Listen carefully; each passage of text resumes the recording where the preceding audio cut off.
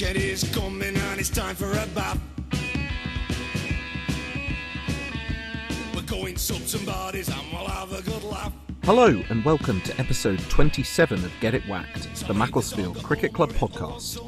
Over the coming weeks and months, we intend to go behind the scenes of MacCC and meet some of the players and characters at the club, find out some things about them you never knew, or most likely never wanted to know, and above all, hopefully have a few laughs along the way. Macclesfield Cricket Club is grateful for the continued support of our various sponsors. Today's featured sponsor is Enhanced Clinical Aesthetics Limited. Enhanced Clinical Aesthetics provide all manner of aesthetic treatment, delivered by Kirsten, aesthetic nurse practitioner and tutor. There are 4 locations available for both treatments and training, which are Stockport, Hazel Grove, Wilmslow and Cumbria. You can find more at www.enhancedclinicalasthetics.com or by searching for them on Facebook. Without further ado, I would like to introduce today's guest. This man is widely regarded as one of the most talented bowlers the club has ever produced. Capable of making any batsman look foolish on his day, he also enjoys giving it the good old long handle on occasion, and especially against Bollington.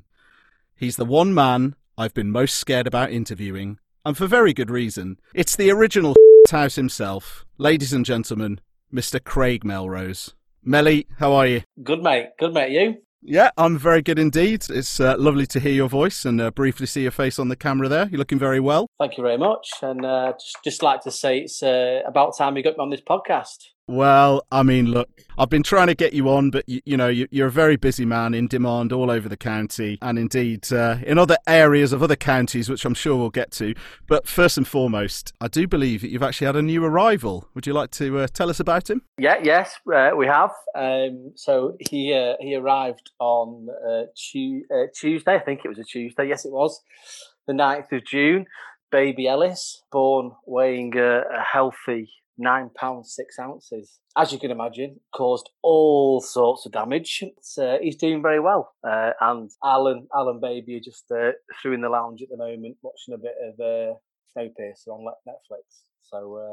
So yeah, all good, thanks, mate, all good. Very good. Well, I'm sure I speak from everyone at Mac when I say congratulations, and really great to hear that everyone's doing well. So yeah, congratulations again from all of us. Other than obviously the new arrival, how have you kind of been dealing with the lockdown and everything? Very different ends of the spectrum, really, I suppose. I mean, I've been going out to work as normal, really. Well, I say it's normal, but working throughout, whereas Al's been the complete opposite, really. She's not been in work since, I think, probably around about the end of February, early March. So she was at home long before sort of the official lockdown kicked in. Her employers sent her home with her being, obviously by that point, fairly heavily pregnant. So she had she was at home for quite a while. But then obviously not long after the schools and obviously nurseries and stuff sort of shut down and stuff. So she was at home looking after Thea and stuff. But yeah, a bit like most people, I suppose, pretty bored of it now, to be perfectly honest.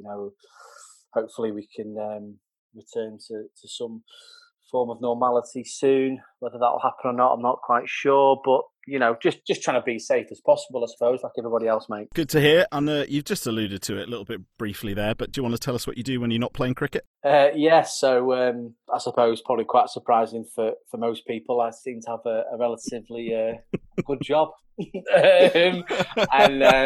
So I work in community mental health services, specifically within the sort of forensic area. So that basically entailed, having a caseload in the community, working with males who have a diagnosis of serious mental illness, so sort of typically schizophrenia, but unfortunately may have not been the best behaved in the past, shall we say. So they come to me at the good end, I would say. They've been through the criminal justice system, been through treatments in hospital, and then they are deemed to be, I suppose, safe to be discharged or released into the community. And then I work with various agencies, police, probation, wider mental health services, and we oversee them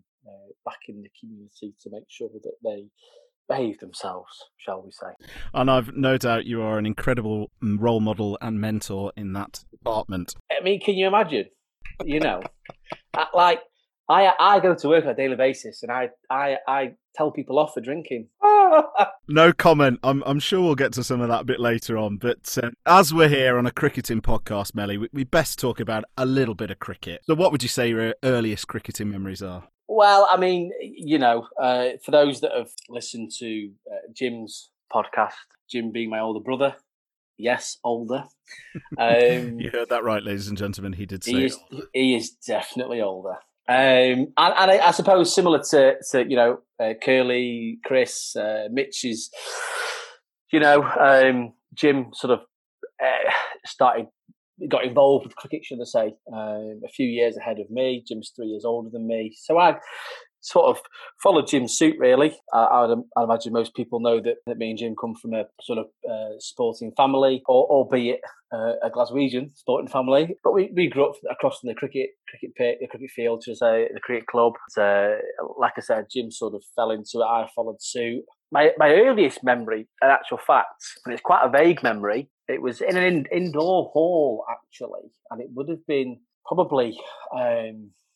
I don't know how old I would have been. I mean, 6, 7, perhaps. I'm not quite sure. Indoors with the sort of Parkside Junior section, and it was an old hall that used to be on the field where there's actually houses there now, and it's just by East Cheshire Hospice there. That used to be a big field there with no houses, football pitch, and there used to be, from memory, a sort of an old, I don't know, sort of like gym hall, like school hall, and I just remember being in there at practice catching, and that is completely random. I know, completely random, but that is my earliest memory of cricket. And then I suppose from there it was, you know, having an older brother. Jim knocked around with a couple of older guys that sort of lived within sort of 2 minutes of where we grew up. A guy called Matty Dingle, I believe, actually went on to play quite a lot of cricket for Chelford. And another guy called Dave Morris, who I don't think had any sort of real cricketing credentials, shall we say. And I just remember we used to have stumps on the front lawn at ours, and it was quite a natural sort of area, really. So the front of our lawn, we used to have a on the old school lawnmowers used to have like a sort of metal catching cup thingy. I think you still get them on the bigger mowers, but I don't know what it was called. Anyway, we used to use that as stumps. Of course, Jim was behind the stumps with the gloves on from a very early age. And Matty, to be fair, wasn't the worst bowler, actually. And I just remember we used to live like in a little private area at the bottom of a cul-de-sac on the Whitfield. The entrance to our little private area, to compare to the entrance of the start of our front garden, was quite a sort of natural size for junior cricket. So that used to be where you bowled from, at the entrance of the private bit, and then the crease was the front of our sort of grass area at the front. And I just remember snicking off for fun and then refusing to not bat. I didn't hit that. Not a chance. Didn't hit that. So they used to carry on bowling and I just bat all day.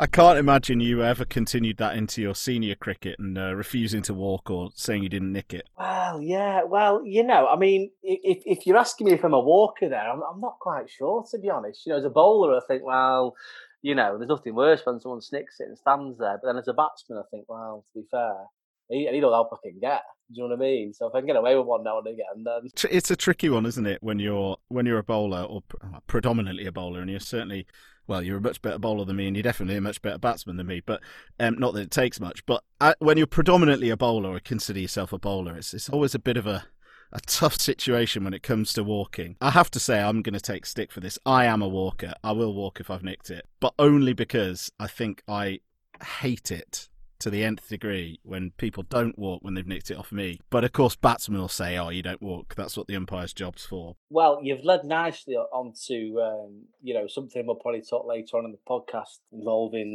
my best figures for Mac. That day actually involves a very funny story. It does involve a chap nicking it and not walking, but we'll get onto that further into the podcast, I'm sure, mate. We certainly will indeed. You're teeing these things up nicely and tantalising the audience, I'm sure, Craig. You talked a little bit there about, obviously, junior cricket and training with Parkside, and obviously your brother did the same. And I think, quite interestingly, I think DC mentioned about the sort of original days of setting up the junior section at Parkside, and I think he mentioned about training in this sports hall and the fact that he'd gone and got a lot of old gear from the school and all that sort of stuff. So it's nice to hear these sort of things merge together. But I assume that you were sort of involved with Mac either alongside, or did you transition over, or how did that come about? Well, I mean, I didn't play for Parkside anywhere near as much as Jim did. Again, I remember at a very early age, where obviously our second ground is now, which was Parkside's ground back in the day. If you just sort of venture out into the car park there to the left of the ground, that's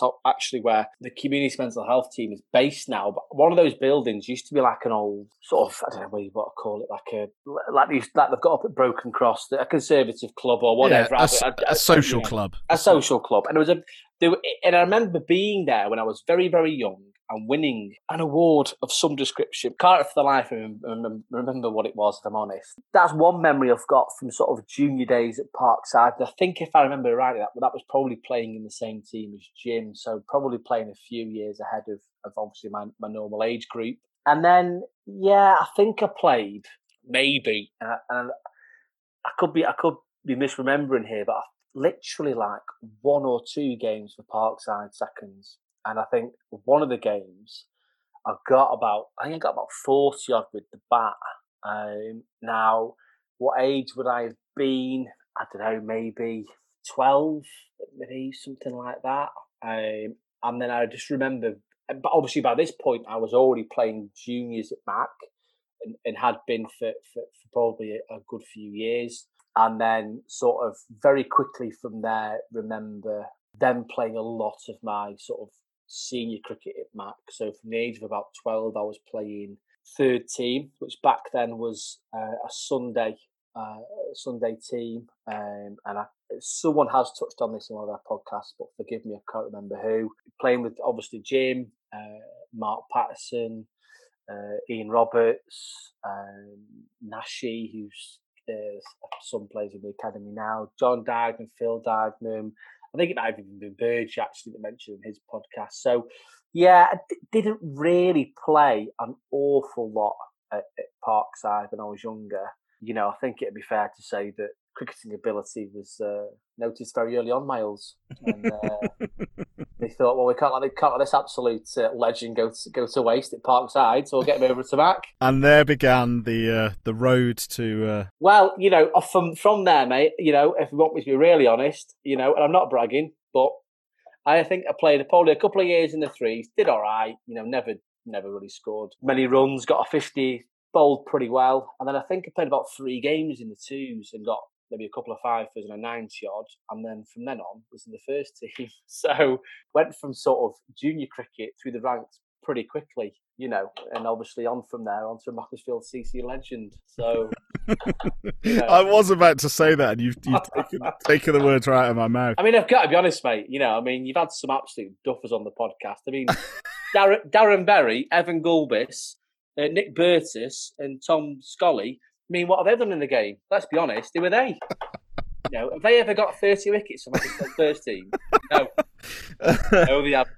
Oh, dear. Well, I mean, Bert bowled at me once or twice in the nets, and I think he was under-bowled. I think nobody else in the history of cricket would agree with me, but, you know, under-bowled, Nick Burtis, you can quote me on that.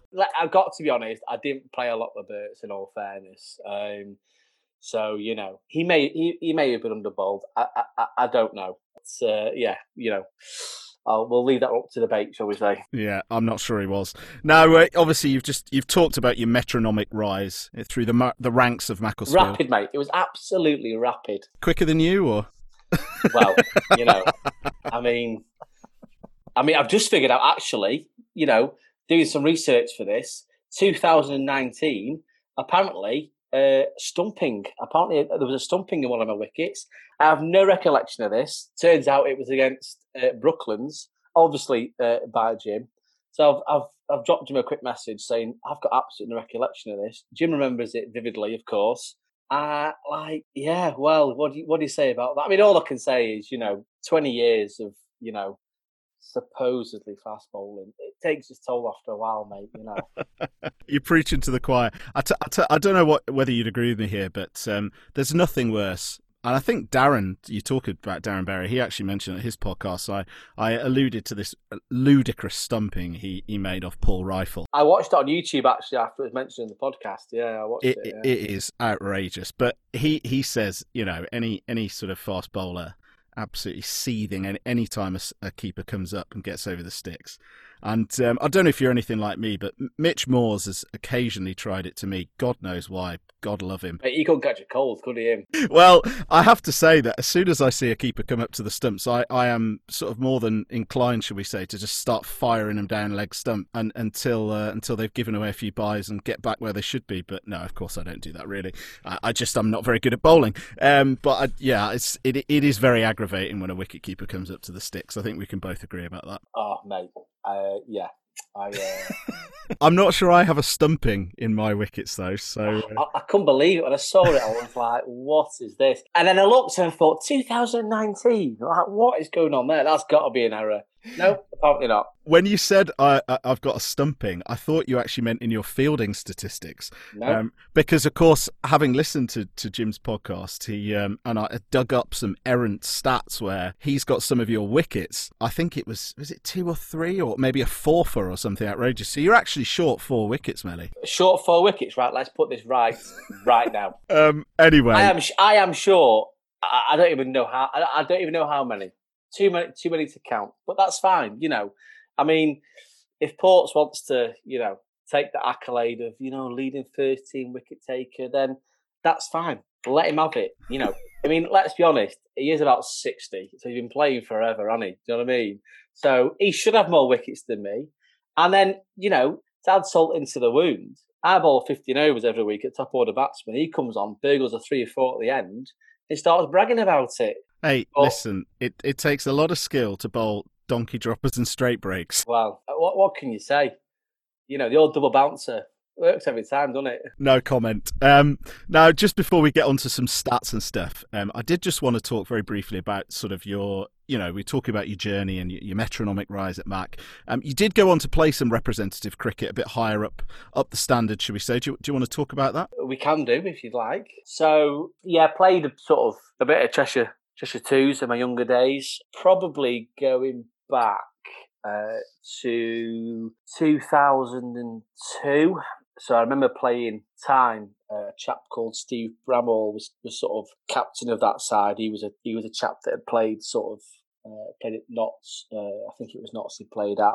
He'd also played at Mac actually in the 90s, but at that time was at Bowden. Picked me, and I did all right, to be fair, mate. Got a few wickets. I wasn't picked from a batting by any stretch of imagination, but did pretty well with the ball. And then from there, sort of ended up playing at Bowden for a few years, and that kind of came about because I think I'd done pretty well for sort of Cheshire Twos. Played against Yorkshire Academy at Upton, played against Durham Academy at Moberly, got some wickets, and then anyway, yeah, played a little bit, did all right, and then suffered a little bit with injury, sort of around 2005.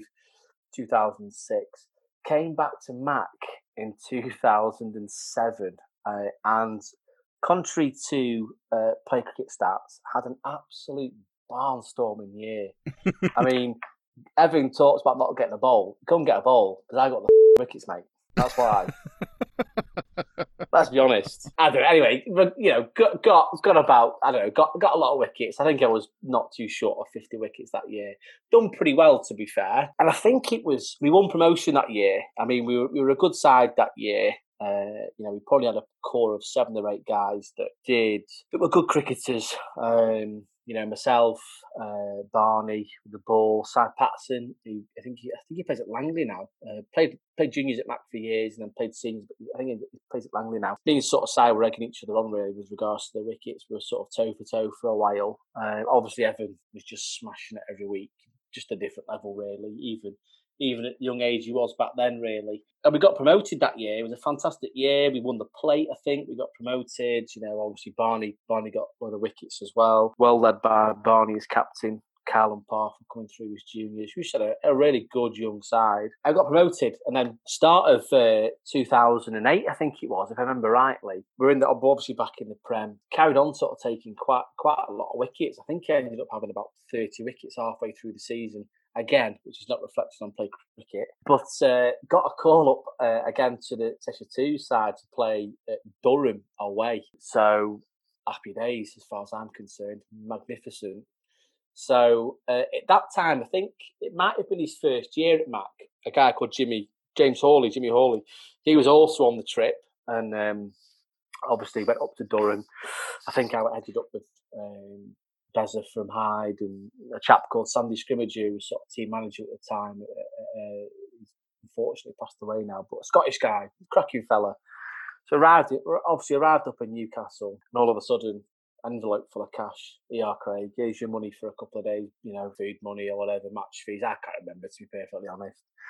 And let's just say, had a rather big night the night before the game. Sat in the bar in the hotel, as you do, having a couple of beers, as you do. And typical of CF Melrose, went a bit too heavy. And I mean a bit too heavy.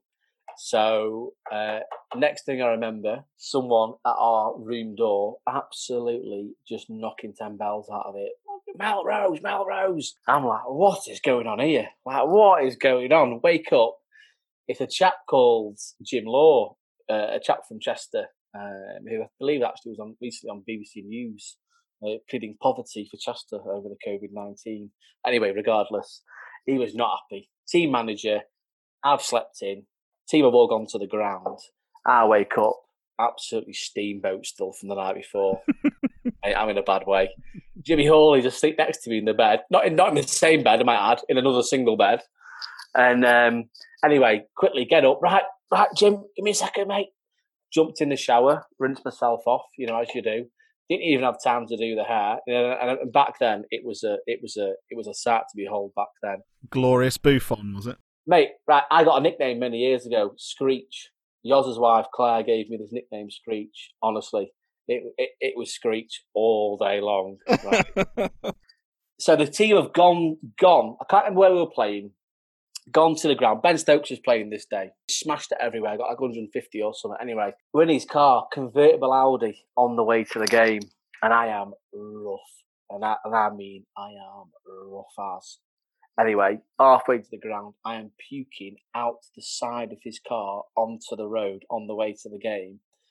I get there, completely oblivious. Like, I would have been 21, 22. Mate, I didn't give a I was completely oblivious.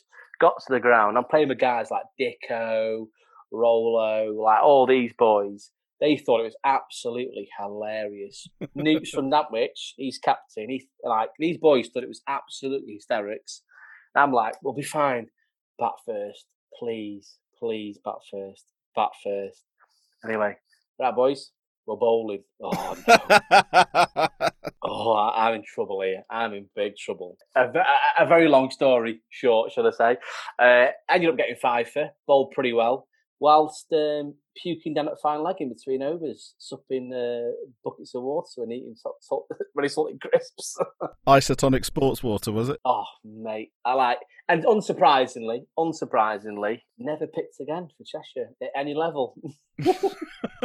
But at least you had a good night out on someone else's buck. Mate. I look back now and think, well, it was, it's a shame really, because if I'm honest, I would, if I'm really honest, I would have loved to have at least played one game in the sort of, the Cheshire first team really, just to sort of pit my wits against, guys at that level. Obviously, we've been lucky enough over the years to have had a few guys that have done it. Tate did pretty well, Cal did very well, Barney, only played because he was available. That's all we should say really on that.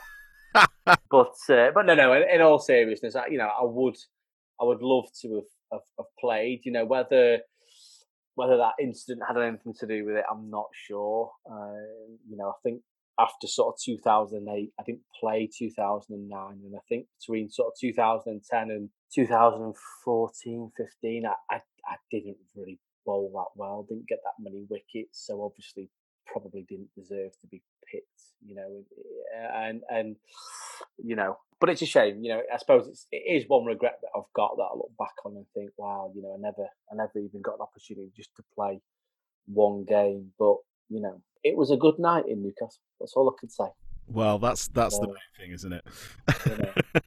To add to that story, it transpires actually after the first day's play, I went back to the hotel. The boys are going out into Newcastle, as you can imagine, big night out.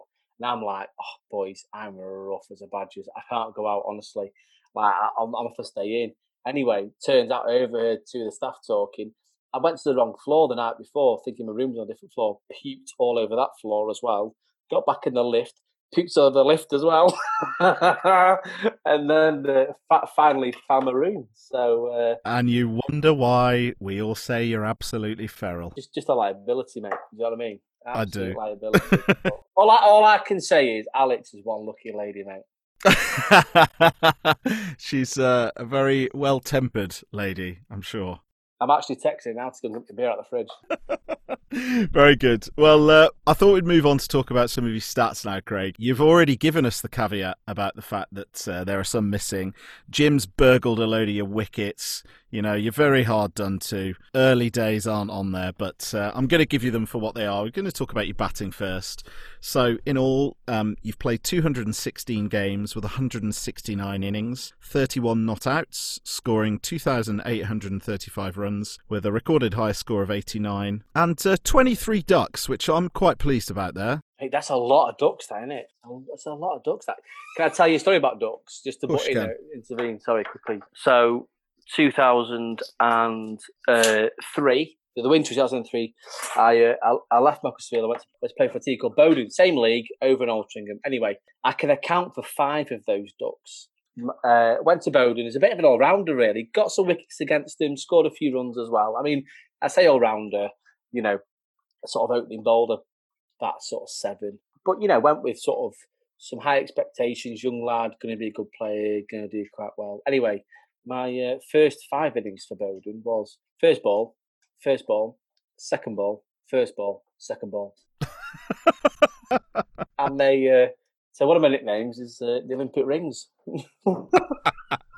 Well, moving on to your bowling stats, and I think, you've talked about it a little bit there. Obviously, you do consider yourself more of a bowler. You might have flirted with a bit of the all-rounders tag over the years. You've obviously scored a lot of very useful runs, come in occasionally and done some serious damage, and also come in and scored important runs and got the team over the line. But your bowling is really where it's at, I think it's fair to say. I would agree with that, yeah. In all, you've bowled 2,237.1 overs with 468 maidens, taking 387 wickets with a best bowling of 7 for 19, and you've also taken 19 5-wicket hauls. Just to fill in the rest, you got an average of 20.5 and a strike rate of 34. So some pretty good numbers there. Anything jump out at you? Other than I've been amazing, not really. Very good. I mean, obviously some of those wickets were taken the second team. Had a sort of a spell there between, I think it was probably 2014, part way through 2014 to sort of part way through 2016. So I think it would probably be fair to say that maybe, I don't know, 70 of those wickets were in the second team. It is what it is. Captains that perhaps don't or see your role as different to how you see it. It is what it is, I suppose.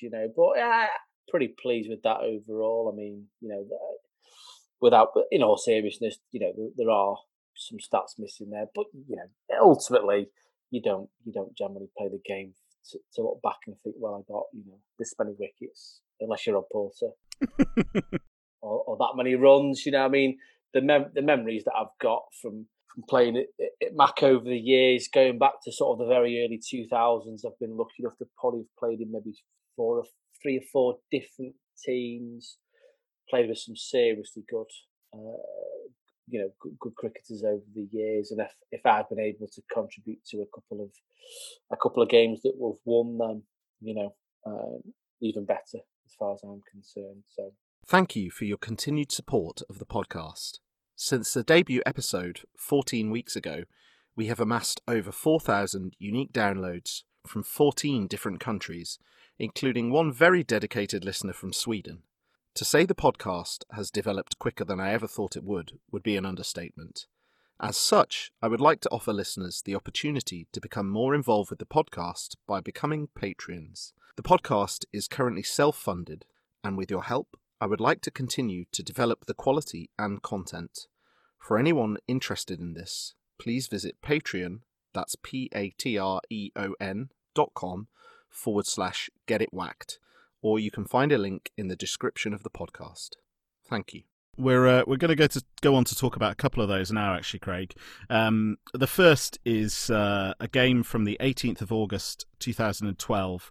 This is Macclesfield first team in the Premier League versus Alderley Edge. And this is, in fact, your best bowling figures of 7 for 19. On the day, Alderley Edge won the toss and elected to field, with Mac posting 225 for 9 off their 55 overs. Got a little cheeky 14 towards the end of the innings, and then your brother and Barney came in and stitched it, batting first, but posted 225 for 9, as I say. Then in reply, big game always against Alderley Edge. You know, we've had some cracking games over the years against them. We've certainly been on the wrong end of some results, but we've also pleasingly been on the right end of it. And this is certainly one of the right end results, because Alderley Edge were bowled out for 79 in 29.2 overs. Yourself, you opened the bowling with Mr. Ian Tate. You bowled 14.2 overs, 8 maidens, 7 for 19. Do you remember much about the game or about any of the wickets? Well, I suppose, naturally remember lots, I say lots, but remember more about the second half of the game. Had a little look at this before on Play Cricket. Obviously, we batted first and got 225, I think you said. I mean, unbelievably, if I remember rightly, I think Rob Porter got runs this day. 90 or is 80 odd or something like that. I have absolutely no memory of that. So that tells you how good an innings it was. I mean, like, that must have been full of edges and Chinese cuts, not a single cover drive in sight, let's be honest. But no, in all honesty, in all seriousness, I don't remember much about the first innings. Obviously, we've got 225. It's a pretty good total. What I do remember is it was a pretty tasty wicket. I mean, there was quite a bit in it, if I remember rightly. So to post 225, would have been way above par from what I remember. I mean, I could be misremembering, but I remember it being a bit of a green one, really. And then, second half, I mean, 79 all out. I mean, what can you say? They've been absolutely blown away there, haven't they? They've been on the end of it, it has to be said. I mean, in all seriousness, I've got to be honest, this is not, although it may be my best bowling stats, it is certainly not the best I've ever bowled, I can tell you that for sure. I remember knocking Alan Day over. I'll tell a lie, actually. I remember Tatey. I think Tatey snicked off Cuzzer, Mark Curry, very early on, and I was so happy because Cuzzer, I just could not get Cuzzer out for love nor money, and Tatey always knocked him over. So as soon as he went, I just remember feeling very, very confident, thinking, well, I don't have to deal with Cuzzer now. I can just concentrate on what I'm going to do. I was confident against Alan Day because they always knocked Daisy over. LBW, left-hander, in them days, they didn't generally swing it in. But anyway, just always got about LBW. Anyway, lo and behold, LBW is gone. And I think they've been 2 down pretty early on. I mean, 10 for, I was going to say maybe 10, 15 for 2, maybe, I don't know. Something like that. Anyway, regardless. And then from there, mate, it wasn't the best I've ever bowled. I remember Callum Rowe being caught. It may have been short mid wicket, or it could have even been a genuine mid wicket by Jack Ward. Good catch, low down, timed it nicely, but Wardy took a great catch. I remember maybe 2 or even 3 being caught at mid on or mid off, like real sort of, I mean, not genuine wickets as we would say as a bowler, but I mean, I don't know. I suppose it would be fair to say that I enjoyed ruffling a few feathers against over the edge, enjoyed the verbals. I don't think I was particularly well liked. Don't think I am to this day. And I just remember guys coming out being really aggressive against me, trying to take me on, and just the wickets just kept falling, mate. Just kept falling. Yeah, I mean, 7 for 19. I suppose this spell kind of sums up bowling as a whole, really. There are days where you're running and you just got it on a string. You know what you want to do and you're able to do it.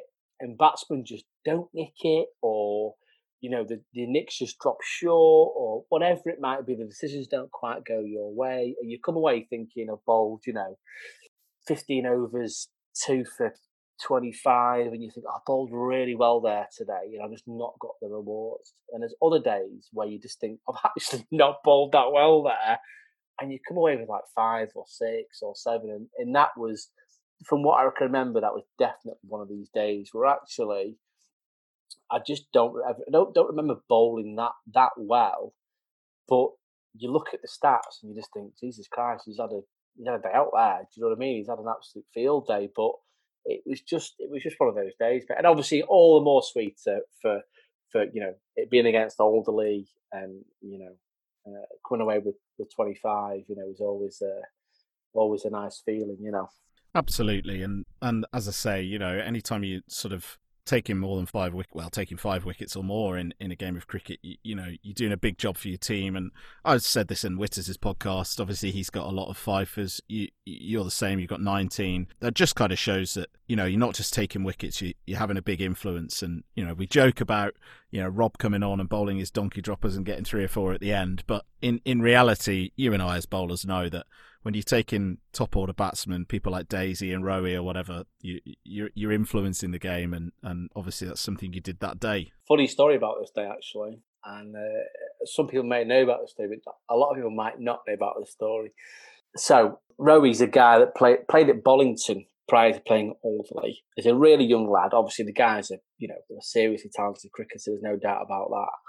And I don't think he'd long been at Alderley, to be honest. Anyway, prior to him going to Alderley, obviously he was at Bolly, big rivalry, and we just abused him. I mean, when I say, we just absolutely just laid into him every opportunity we could get, whether it be me. I remember Gulbis having a go at him at one point. I think Yoz had a couple of pops at him at some point as well. He's gone to Alderley, and I don't know the guy from Adam. Don't know him at all, but people who know me, I play my cricket in a certain way. I like to play it fierce and competitive on the pitch, but generally, off the pitch, I'll have a beer with anybody, not bothered or shake people's hands. It's never personal, really. I'm sure I've overstepped the mark a couple of times in my career, but on this occasion, there was nothing sort of said to him, but he snicked off. He snicked off to Jim, I think it was. I think Jim was keeping him that day. Big snick. Anyway, he's not walked. Fair enough. Umpire's not giving it. Fair enough. Anyway, by this point, I'm steaming. Like steam is coming out my ears. Like, I'm not happy. So anyway, an over or 2 later, he's absolutely smashed this one off his legs. Half volley on leg stump. Creamed it, Wardy catched it, caught it at short mid wicket or whatever, mid wicket, good catch. And he's obviously turned to walk off, and I've just lost the plot, gone running after him, down. He's walking off, so he was at the clubhouse end. He's gone to walk off towards the steps. We're all cheering. The guys have all gone towards Wardy to celebrate a good catch. I've gone charging after him towards the steps, got right in his face. Go there, come on! Anyway, their boys have absolutely gone up in arms about it. Cal thought it was absolutely hilarious. Still thinks it's the funniest thing he's ever seen on a cricket pitch. Anyway, so about I don't know, maybe a couple of overs later, 5-10 overs later, whatever. I'm still bowling, but down at fine leg, obviously at the car park end, with the Vicky Road end. And he's come walking around with one of his teammates, and I've sort of said to him, "Oh, look, mate, I'm really sorry. That was bang out of order. I mean, I'm a controversial character to say the least, but I think if I've done wrong, I think at some point, whether it be soon after the event or a bit after, I will hold my hands up and apologise." I said to him, "Look, man, I was bang out of order. I'm really sorry. Blah blah blah blah." Anyway, told me to sort of, f off, D1 off or whatever. So I was like, all right, fair enough. Probably deserve that. Didn't sort of bite back. Anyway, the game's ended. We've obviously won.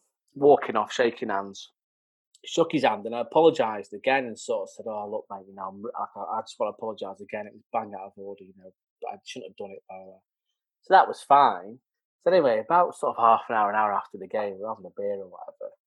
And it turns out Barney obviously was captain at the time, bless him. I think, I want to say Simon, but I don't think it was Simon. I think it was actually Gary Foy at the time. Was just fighting my corner left, right, and centre, where the umpires try not to get me banned because they were absolutely disgusted about what I'd done. It turns out Rowie in Alan Davies, captain of Oldie, had gone to the umpires, made this big complaint or whatever. So Barney came and got me. Ended up in the clubhouse after just with the umpires and the two captains and me and Rowie sort of thing. Basically saying, "Oh, he was bang out of order," all this kind of stuff. And I was like, "Yeah, mate, but I've apologised to you twice. Stop being like a little bitch." And Barney was like, "Craig, just apologise." "Yeah, sorry, mate, should have done that." So I very, very narrowly avoided a ban. One of many occasions in my career. And remarkably, I've never actually been banned. But funny story that Cal still chuckles about to this day. We have a good chuckle about it. I think Rowie was quite bitter about that for a long, long time, to be fair. But I,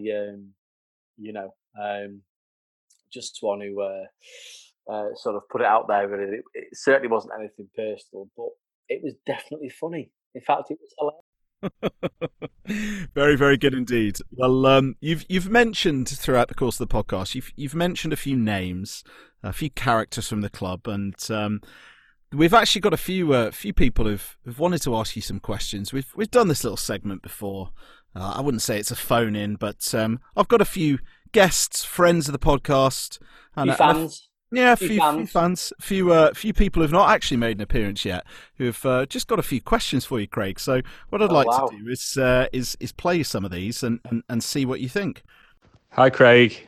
Cal here. Please confirm or deny.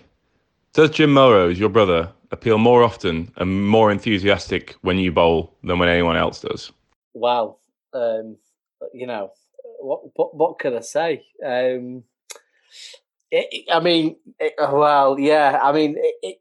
I suppose it would be fair to say that the general consensus within the first team is that Jim appeals more often and a lot louder when I'm bowling. Would I confirm or deny that? I think I think that's fair to say. I need all the help I can get, mate. Do you know what I mean? I can tell you for free, all Cal wanted you to do was confirm that, because in his words, it was indefensible. I mean, what do you want me to say? Yeah, he does. He does. It's brotherly love for you. And I love him for it, mate. I love him for it. I mean, I don't know. I mean, over the years, has he got many extra wickets by his loud appealing? Probably not. Has he got me a lot of wickets by his catching ability? Undoubtedly. So, make of that what you will, I suppose. Well, moving on to our next question for you, Melly. Hi lads, the Better Flint here. Just wanted to ask Craig if anything interesting happened at Oxton Away a couple of years ago, and perhaps if you did a spot of gardening. Cheers. Oh, Dick Flint. What he's been up to? Eh? Oh, well, yeah, this actually is, and I forgot all about this actually.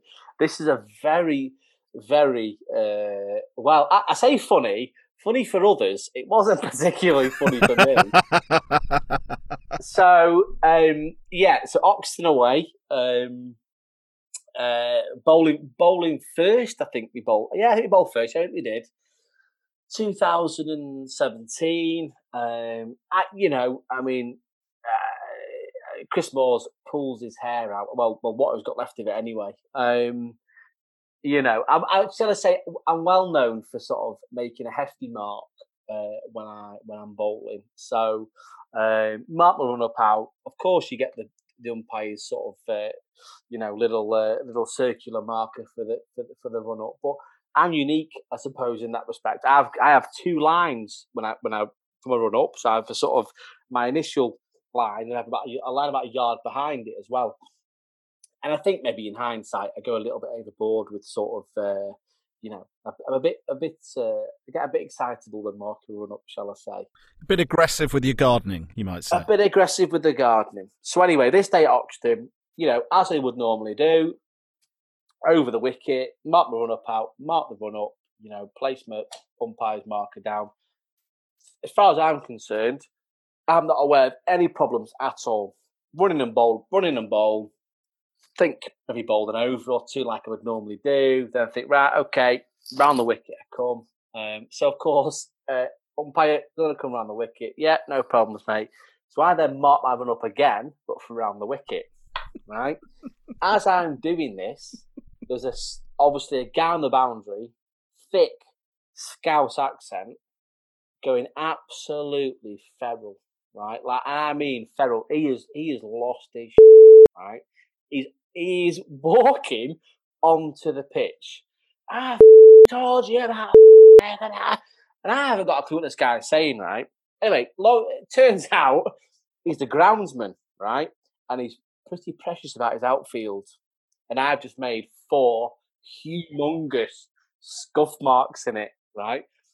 So, anyway, middle of the game, I'm looking at him. Everyone's looking at me while I'm looking at him. The guy on the striker's end's looking at the groundsman. And I'm like, what's your problem, mate? Don't get your knickers in a twist, right? Anyway, that is it then. He is so red. I'll fucking knock you out, pal, and all this. And I'm like, whoa.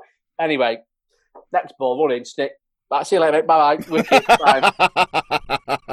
And that's only half the story, right? That's only half the story. So anyway, that particular day, bowled pretty well. I think I got a 5 for a 6. I bowled them out for like 100 or whatever at Oxton, down the hill, happy days. Went into tea, not a problem. Had a bite to eat. Obviously, we're batting. Now at Oxton, for those people that haven't played at Oxton before, there's a balcony outside the changing rooms. Obviously, you look down to the ground, and obviously, lads have gone out to bat, second innings. I'm sat up on the balcony with the rest of the boys, but Dick Flint and his little piece to him on the left, his little bud. She's scoring with him. Anyway, groundsman comes up the stairs, doesn't he? Up to the balcony. Where's that opening bowler? Oh, for sake, right, here we go. Right, I'm here, mate. Anyway, starts laying into me big time. Who do you think you are? And I'm like, and to be fair, for once, I was like, look, mate, I'm really sorry. I wasn't trying to upset you. Like if I've upset you by marking your outfield, I'm really sorry. So I was trying to sort of be, adult about it, and I offered an apology. Anyway, the guy kept going. In the end, I just turned around to him and said, look, mate, you are a groundsman. Just go and fix it. You know what I mean? And he was not happy. He lost it in big time. I'll have you in the car park after the game. I'll have you in the car park. So I'm like, look, mate, do us all a favour and just would you? Anyway, his daughter was the scorer who sat next to Flinty, and bless her, she obviously got really worried about it. She stood up, she's like, Dad, go away. So we're all Curly. I think Curly was playing. He was wetting himself, and then Chris Moores turns around and says, "Well, to be fair, Craig, he has got a point." And he goes, Morsey, what are you doing? Anyway, the guy has gone to walk off, and Tom Key turns around and says, "Right, Craig, what's the scrap happening then?" And this guy absolutely loses it. What are you saying? I was like, I haven't said anything. It was absolutely hilarious. And the year after we played there again, And everyone was like, "Oh, should we start marking our fielding positions like with a big scuff on the outfield or whatever?" And I was like, oh, "I can't do that." And I felt so sorry for the guy. He got so worked up about it. And you don't get up to him the year after and say, "Oh, mate, have you got any spray paint?" So I'm like, "Mark me run up on your outfield." Oh, God. Oh, that was funny. Yeah, I forgot about that story. Belter, that was. Absolute belter. Very, very good. And nice to welcome the better Flint to the podcast. On to our next question, Craig. Hi, Melly. It's BMO here. Hope you're well and enjoying recording your podcast with Miles at the moment. I've just been doing some Googling, and I think that you are actually the sports person in history that's made the most retirements and comebacks. So my question is, why do you think it is that you fall out of love with cricket at some point most seasons and then fall back in love with it quite so often? Thanks, mate. Looking forward to listening to the episode.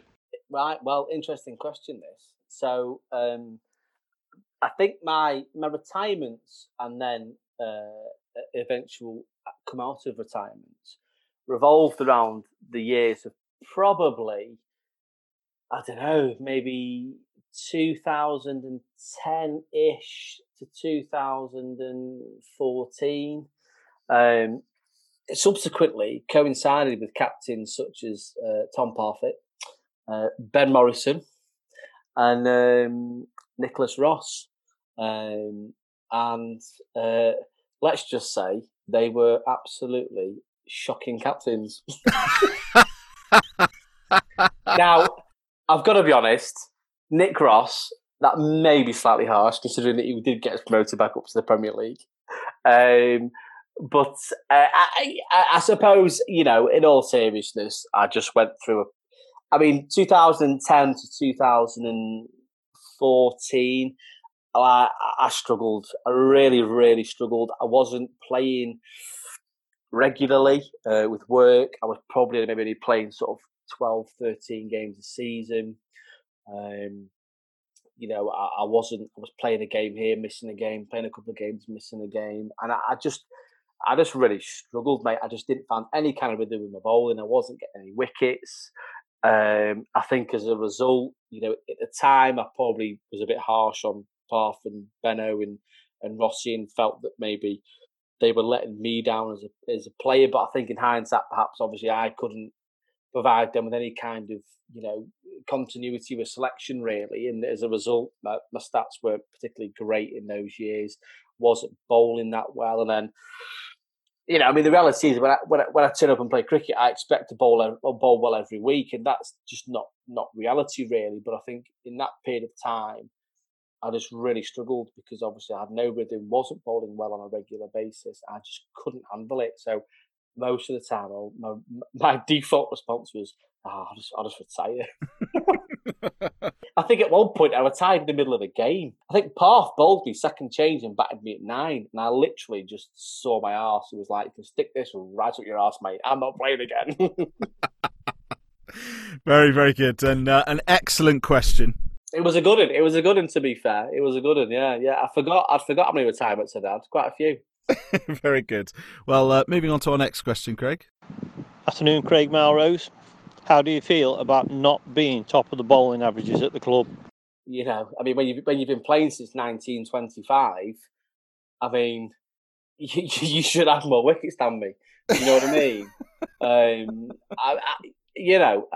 What can I say? I mean, if Rob Porter wants to, milk the accolade of being the leading wicket taker in the first team, then he can have that.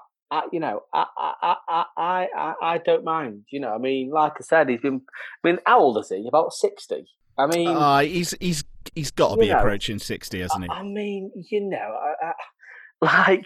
It's all good and well having like 450 wickets, but when 425 of those have been 9, 10, and 11, I'm not really sure that that's much to be gloating about. Let's be honest. Do you know what I mean? And that's not even talking about his batting. His batting. The guy couldn't hit a cow's arse with a banjo, could he? Let's be honest. Well, on the subject of Rob Porter, there's another little question I'd like to chuck in the mix for you. On a scale of 1 to 10, with 1 being absolutely feral and 10 being incandescent with rage, how fuming are you with Rob Porter when he comes on and bowls donkey drops to clean up the tail? What can I say? I'm a team player. what can I say? I'll bust a gut, mate. 15 overs at the top there. First 30 overs, I'll bowl 50 on the bounce ports. Don't you worry. Get a little 2-fer or a little 3-fer or whatever. It's captain's prerogative, mate, isn't it? Do you know what I mean? Let's be honest. If he wasn't captain, he wouldn't have got on the fucking side, would he? Let's be perfectly honest about this.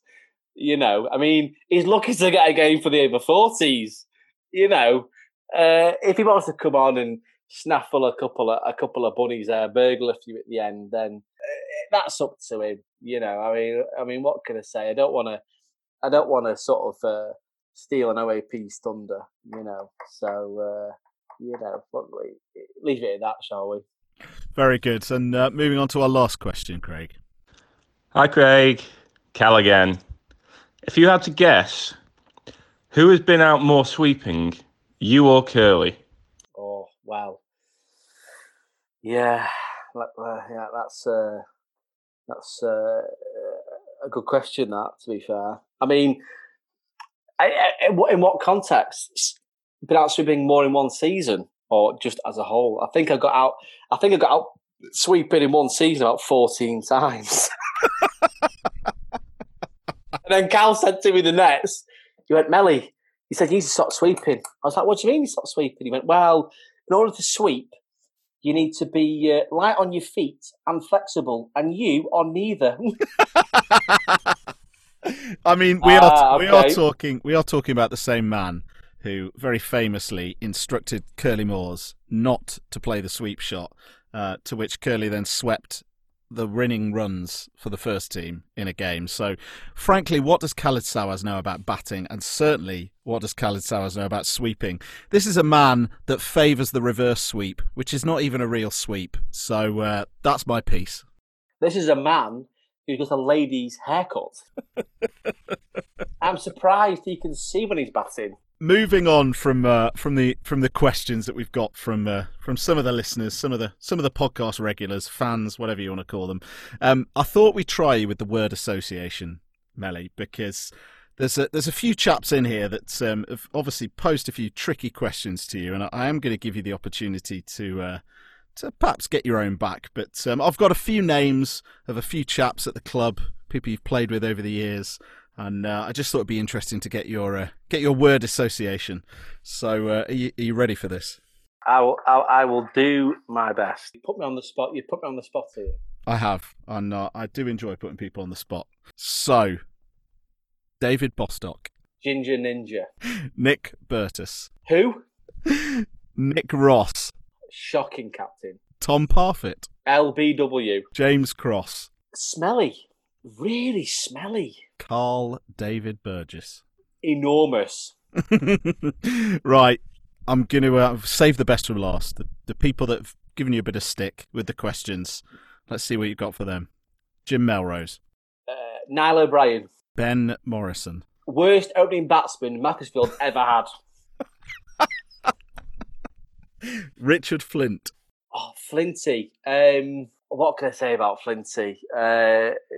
Just a nice lad. I can't say anything bad about Flinty. I'm really sorry. Just an absolute top bloke. The scorer who gets involved in the warm-up. There we go. That's how nice he is. Correct. Khaled Sawaz. Oh, what can I say? Pork? Oh, no, sorry. Sausage to the eye. And let me tell you this story, right? Let me tell you this story. So, 2009, right? Carl has gone over to Oz with, I think it was with, who did he go over with? I can't remember. Anyway, regardless, he's in Melbourne. Me and Al, we've did a bit of travelling. Anyway, we're in Melbourne as well. Touch base with Cal. Anyway, Cal's knocking around with a guy called Nath Allen. Nath Allen was our overseas in 2008. Cracking bloke. Really nice fella. His brother played at Mac probably 2000, 2001 maybe, something around there. A couple of years. Lovely family. Nave's playing for Northcote in Melbourne. Cal's gone over. Anyway, Nate's brother Mick, he's playing at a club called Melton, I think it's sub-district cricket. Cal gets a gig there. Anyway, we're all in Melbourne, met up with Cal, fantastic. Saturday afternoon, Nate invites us to a beach party, right, in Melbourne, thinking, happy days, this is going to be fucking brilliant, this is, right? Me, Cal, Al, and Nate, after the game on a Saturday, Nate played. I don't even know if Cal had played to us. I don't think he had. I can't quite remember. Get in the car, 4 hours in the car out onto the coast, Melbourne coast. I don't fucking know where it was. Anyway, got there, right? We got mega lost on the way. Ended up getting there about midnight. Everyone that's at the party is absolutely steamboats. They're all in bed, absolutely leathered. So it's just me, Al, Cal, and Nate getting steaming, the four of us, right? Anyway, got there. We're thinking this beach house is going to be amazing. Anyway, get there. Absolute shithole, mate. Honestly, like rat shit in the bed. Like me and Al slept in the car because there was rat turds in the bed, right? Anyway, Nate is that steaming. He gets dressed up in all this get up that he finds in this random closet in this house. Looks like fucking Jumanji, mate. Honestly, I'm not even lying, right? So me and Nate are cooking up like some fried eggs and some sausages on the hob in the kitchen, right?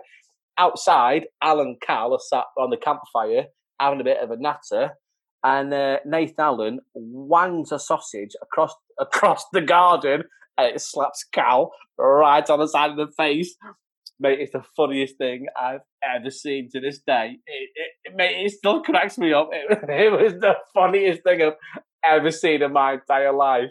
Cal didn't have a clue what had hit him. Brilliant. And I dare say, not the first time he's had a sausage in his face. No comment. Right, well, finishing up the word association here, we've got one name left.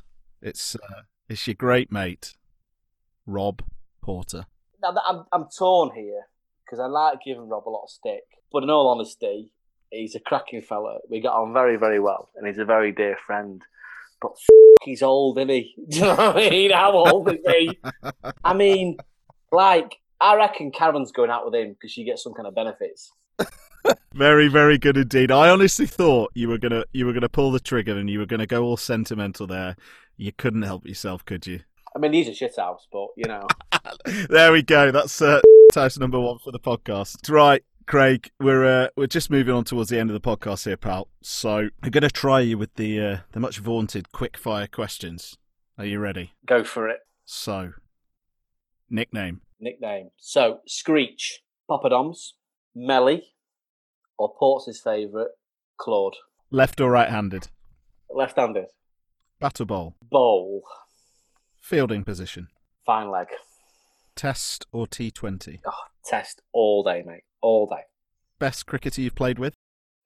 Played with? Oh, that's a good question.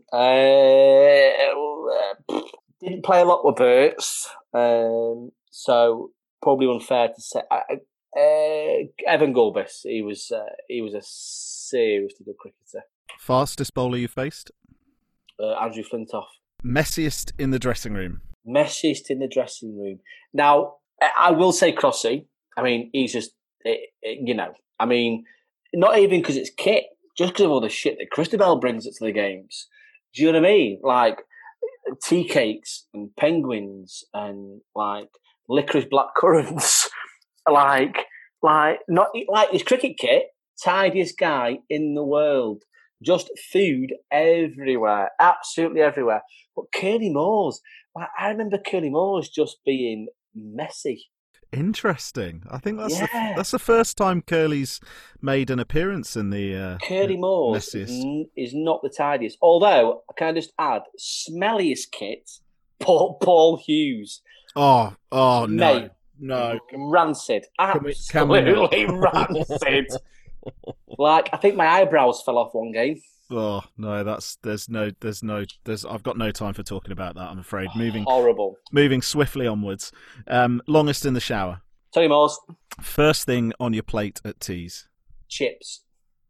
Drink of choice? Probably be a lager, maybe something really rubbish like a Bud or a Coors Light or something. Takeaway of choice? Thai. Oh. I love me a bit of Thai. Don't we all? Dance move of choice? Well, you'd know this if you invited me to your fucking wedding, wouldn't you, big man? Eh? Well, Nipper got an invite. He's a badger, an absolute badger. Quid pro quo. I don't know. Poll. Very good. 3 dream dinner guests. Who are they? 3 dream dinner. Right. Okay. So people probably won't know this, but I absolutely love history. Anything to do with history, I absolutely love it. So, big fan of the Victorians. So, Isambard Kingdom Brunel all day long. Love a bit of Time Team, and I mean love Time Team. So, Tony Robinson, and there's a nice young female that does a lot of the. I think she's an anthropologist. Her name's Alice Roberts. So yeah, those 3. I think it'd be pretty interesting. Those 3. I defy anybody who knows you in the universe to have picked any one of those answers. I know. Honestly, mate, I'm a complex character. I'm genuinely speechless after that. Mate, I just love history. I'm not even joking. I just anything, right back to the dinosaurs, all the way through the different ages, right up to the Victorians are my favourite. I mean, some of the shit those guys did was just unbelievable, you know. But yeah, anyway, so very good indeed. Well, just before we wrap up the podcast, mate, I would like to ask you about your sort of aims for this season. We've just got finally the news that we can resume cricket. We don't quite know when that's going to happen, but hopefully it will be within the next weekend, or the next 2 weekends, should I say. So yeah, just some aims for this season and for next season. Well, I think, you know, pretty sort of standard aims for this year. I think just any sort of cricket would be nice. You know, for those that don't know, I signed for Leek in the winter, so playing in the North Staff South Cheshire League this year. The word on the street is that we're going to sort of get going on the 18th of July with a sort of 10-week programme, 5 T20s and 5 cup games. They're going to split the league in half, so there'll be 2 leagues of 6. So we'll play each team win a T20 and a cup game. So, you know, I mean, I suppose from our perspective at a new club, you know, I suppose you'd like to do as well as you can and try and impress, but you know, just to get some form of cricket would be nice. And then for next year, you know, I mean, I obviously moved for a reason. Things haven't quite worked out this year the way that I'd hoped. Obviously, everything, you know, with the COVID situation, but you know, I suppose if I'm being really honest, I don't see a great deal changing. I think I'll still be at Leek and looking to do sort of as well as I can there next year. Obviously, you know, I turned 34 yesterday, so you know, not a spring chicken by any means. So, you know, hopefully got another couple of years left in me, but yeah, you know, I mean, just to enjoy a bit of cricket, mate. You know, this year I think it's been a bit shit for all of us, I suppose, isn't it? But by no means not the most worst off in society. So bit of sun, bit of cricket, a few beers, and yeah, a few sixes. There we go. Happy days.